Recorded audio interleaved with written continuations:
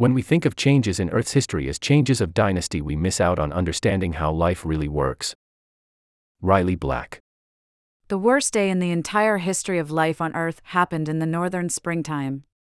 On that day, the last of the age of dinosaurs, a roughly 7-mile-wide chunk of rock that had been hurtling towards our orbit for millions of years, slammed into Earth's midsection and immediately brought the Cretaceous to a close.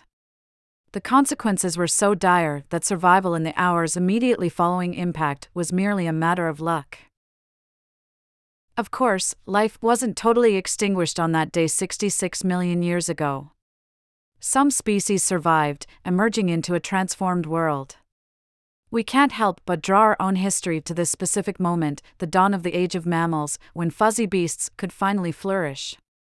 Dominant dinosaurs suffered a stroke of cosmic bad fortune, and our mammalian kin inherited a planet where they would no longer have to fear death in reptilian jaws. The image is of a great ecological cast change, different players continuing the evolutionary story. It's a very appealing distortion. The entire reason we so often fixate on the supposed dominance of the dinosaurs is because we now see ourselves in that position.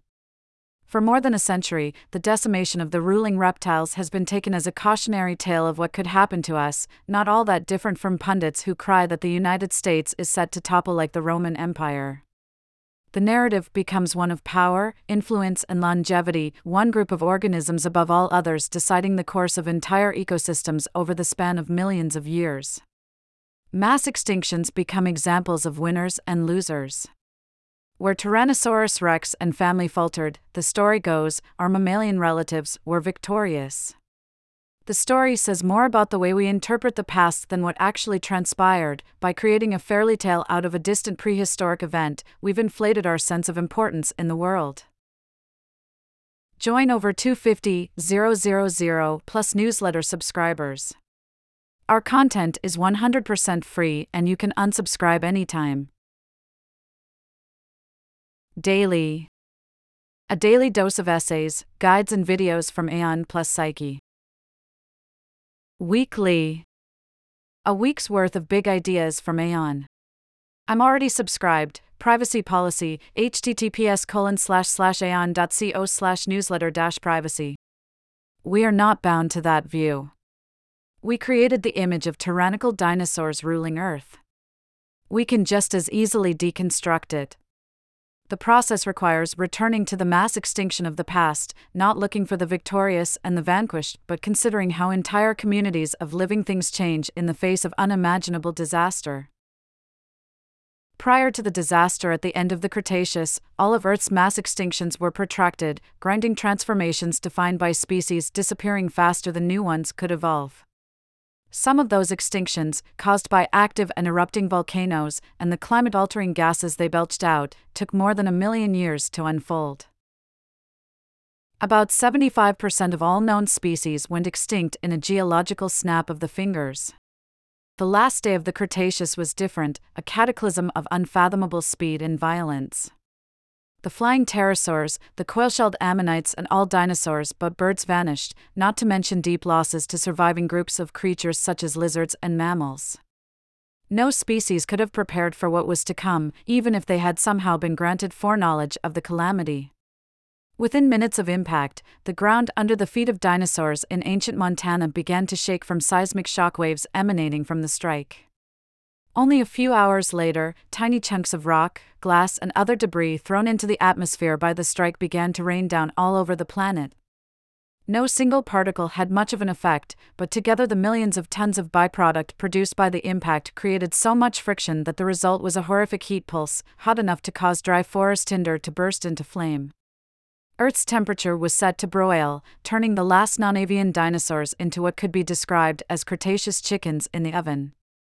The mammals, birds, lizards, and other meat creatures that would survive that first day did so by finding shelter underground, little more than a few inches of soil or water shielding them from the global conflagration.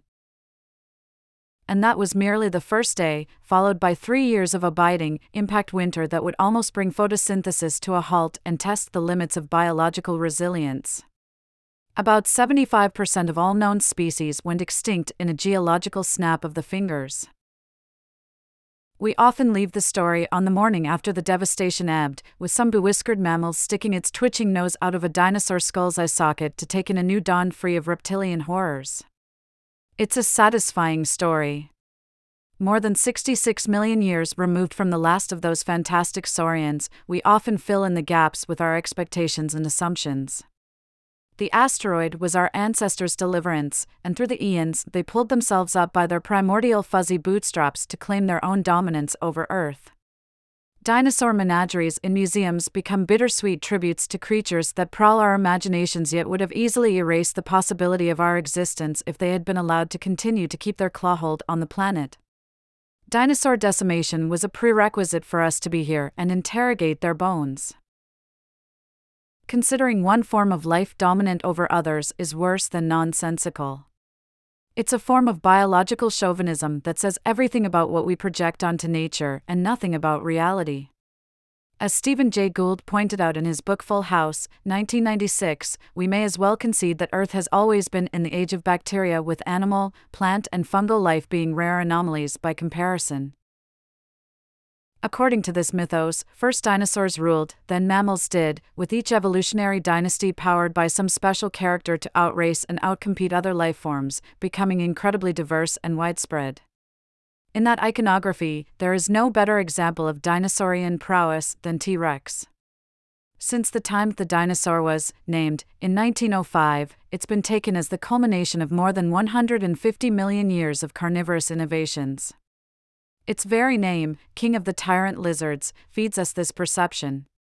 Nevertheless, we can look at the gleaming, serrated smile of T-Rex and challenge conventional wisdom. What would this dinosaur have been without its prey species? And what would a Cretaceous magnolia tree be without a bumbling beetle covering itself in pollen at the heart of the tree's flower? T-Rex existed as part of an ecosystem, both shaped by and shaping the world around it.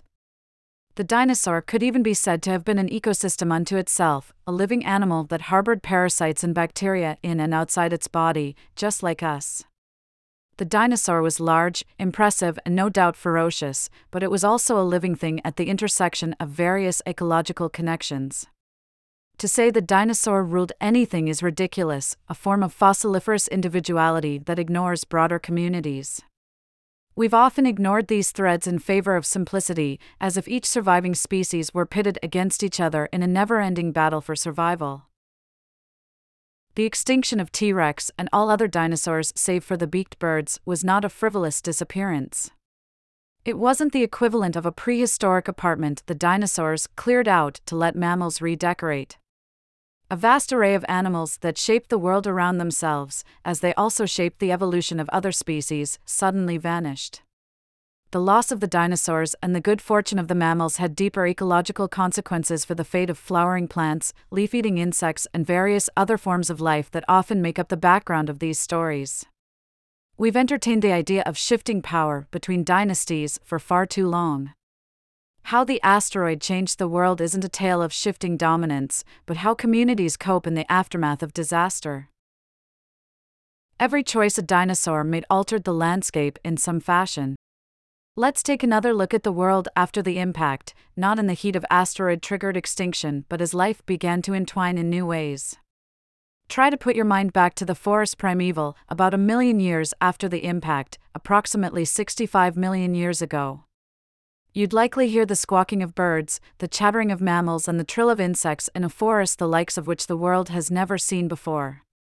These woods grow thick, flowering plants for the first time in their history, forming the core of these humid glades, rather than conifers. Tree limbs spread wide and entangle with each other overhead, broad leaves shading the understory far below. Aside from the odd old timber crocodile, no animal in this environment gets larger than the size of a German shepherd. That fact alone has fundamentally changed the world. Prior to the impact, the average dinosaur weighed about 3.5 tons and was roughly the size of a small African bush elephant. Such immense animals browsed and grazed bushels of vegetation at a time, trampled pathways through the forests, pushed over trees, and left plenty of chlorophyll-packed dinosaur pats to keep prehistoric dung beetles busy. Every choice a dinosaur like the three-horned Triceratops or shovel-beaked Edmontosaurus made altered the landscape in some fashion, from busting up rotting logs inhabited by invertebrates to creating shallow ponds in areas where they frequently churned the soil. Big dinosaurs kept the forests open and clustered together, their appetites and footfalls altering the shape of the forest itself. But now they are all gone, leaving forests to grow thick and tall. The rise of those very forests relied on the few dinosaurs that survived. Birds were just another form of feathery dinosaur that evolved alongside their relatives since the late Jurassic, about 150 million years ago. Some kept their ancestral teeth, short nubs perfect for gripping crunchy insects or the occasional small lizard. But others evolved to be herbivores, losing their teeth entirely and evolving muscular gizzards to help them break down seeds, nuts, and other sturdy plant parts. Because these birds were very small compared with the average non-avian dinosaurs, they were able to find shelter in the crevices of the world, shielding many of them from the heat pulse. And during the impact winter that followed, when much of the world had been denuded of vegetation and small insect morsels, the beaked birds dug into the seed banks held safe in the soil. Beaked birds survived while any carnivorous survivors vanished, and the herbivorous birds would end up spreading the seeds they had survived on. Some of the seeds and nuts were busted and broken inside the birds' digestive tracts, but others surely passed unscathed and were deposited with a gift of guano to begin reseeding the early Cenozoic woodlands. Such changes might have been swamped by the activities of the larger dinosaurs just a million years earlier, but now birds could plant a new kind of forest. And our furry ancestors certainly benefited from these sweeping changes. Dinosaurs provided the foundation for the so-called age of mammals not by stepping aside, but by inadvertently helping to grow an entirely novel garden. During the tens of millions of years prior to impact, ancient beasts did not shiver in the shadow of the dinosaurs as if waiting for an end to the sharp-toothed nightmare. Mammals and their close relatives evolved into a stunning array of forms during the Triassic, the Jurassic, and the Cretaceous. There were ancient equivalents of flying squirrels, aardvarks, otters, squirrels, and more that evolved right alongside the terrible lizards. The very first primates even evolved around the same time as Triceratops, a shrew-like animal called Purgatorius that scampered through the trees embodying the form of these earliest members of our own mammalian family. And while their small size is often overplayed, most mammal species alive today are mouse size. After all, the diminutive statures of prehistoric mammals helped them find hiding places on the fateful day the asteroid struck. Many perished, but those that survived witnessed a world devastated by fire and brought nearly to a standstill by cold, living off the planet's crumbs until the forests grew back. A million years after impact, then, the world's dense forests offered the surviving mammals a greater array of habitats than ever before. Mammals might take up a living searching for fruit and insects in the branches of the canopy, clamber along tree bark and branches in search of succulent leaves, chase down prey along the surface of the soil, or even burrow into the dirt itself. Competition for space and food is certainly part of the story, but primarily as a nudge for mammals to open up new niches and ecological interactions. The field was so open that some mammal lineages began to increase in size extremely rapidly, their bodies evolving larger on the surfeit of nutrition these forests offered. Paleontologists are only just beginning to understand what transpired in the first 10 million years or so after the Cretaceous came to a close. The earliest parts of this time, known as the Pliocene, are preserved only in patches around the planet, and fossil evidence is sparse. What paleontologists find interesting and which organisms gain the most attention have roles to play, too. The most mundane discovery about the life of T-Rex is more likely to get press attention and public interest than a new, strange Pliocene bird or mammal. Some of these creatures have been known for more than a century but are only just beginning to be understood now as living things rather than static objects in museum drawers. We assumed that the story of what happened after the impact would be straightforward, as simple as survivors filling a void left by saurian giants. We were wrong. Our actions are cutting through life's web, affecting entire communities and ecosystems. Just as we have projected our hopes and worries onto the dinosaurs, the emerging image of changing, entangled communities ripples outward to our own time. We are living through an ecological crisis of our own making. The loss of every species, whether documented by science or not, is not just another tally of biodiversity's losses. When a species vanishes, it leaves a void in its ecosystem. The way those living things uniquely interacted with the world vanishes, nudging adjustments in the ecosystem that once hosted the species.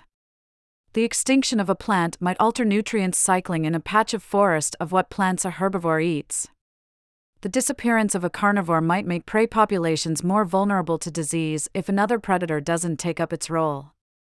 A large herbivore's population crashes and forests grow differently, some plants losing a means to disperse their seeds and others growing thicker in the absence of large feet trampling down trails through the woodland.